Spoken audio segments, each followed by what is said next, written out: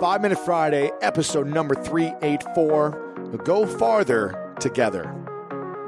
Helen Keller once said, "Alone we can do so little.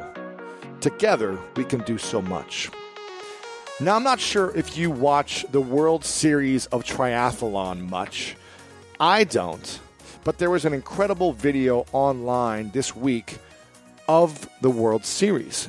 And it blew me away that I had to share it everywhere. The gold and silver medal champions from the 2016 Olympics, the Brownlee brothers, were coming down the final 1 kilometer stretch of the finish line when Jonathan Brownlee started to collapse from heat exhaustion. His brother Alistair came up behind him and threw his arm around him to help him keep going as another competitor, Henry Schumann, passed them both to go for the first place. As the other racers rounded the final bend of the race and came up behind the brothers who were running stride by stride together to get to the finish line, Alistair literally pushed his brother Jonathan across the finish line before him, taking third place, so his brother, who was having heat exhaustion and was about to collapse, could win the second place prize. If you haven't seen this video of the amazing finish, I've linked it up in the show notes of this episode. Now, triathlon isn't even a team sport, okay? But that didn't stop Alistair from helping a fellow athlete finish the race when he was struggling and in need. And afterwards, he said this: "Obviously, the World Series is a big race, but I just had to do what was right in that situation." Now, he admitted that he would have done the same for any athlete in that situation, not just his brother. That is what true sportsmanship is all about. And that, my friends, is what life is all about. What would the world look like if everyone played like a team?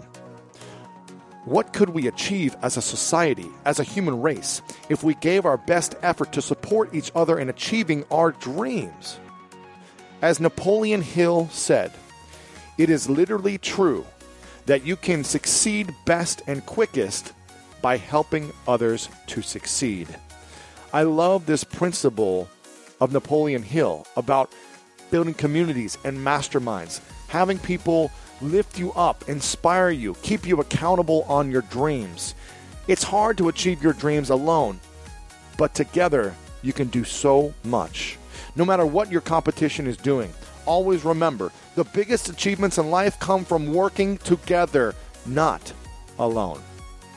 And there's a great Tibetan proverb that said, "When he took time to help the man up the mountain, lo, he scaled it himself."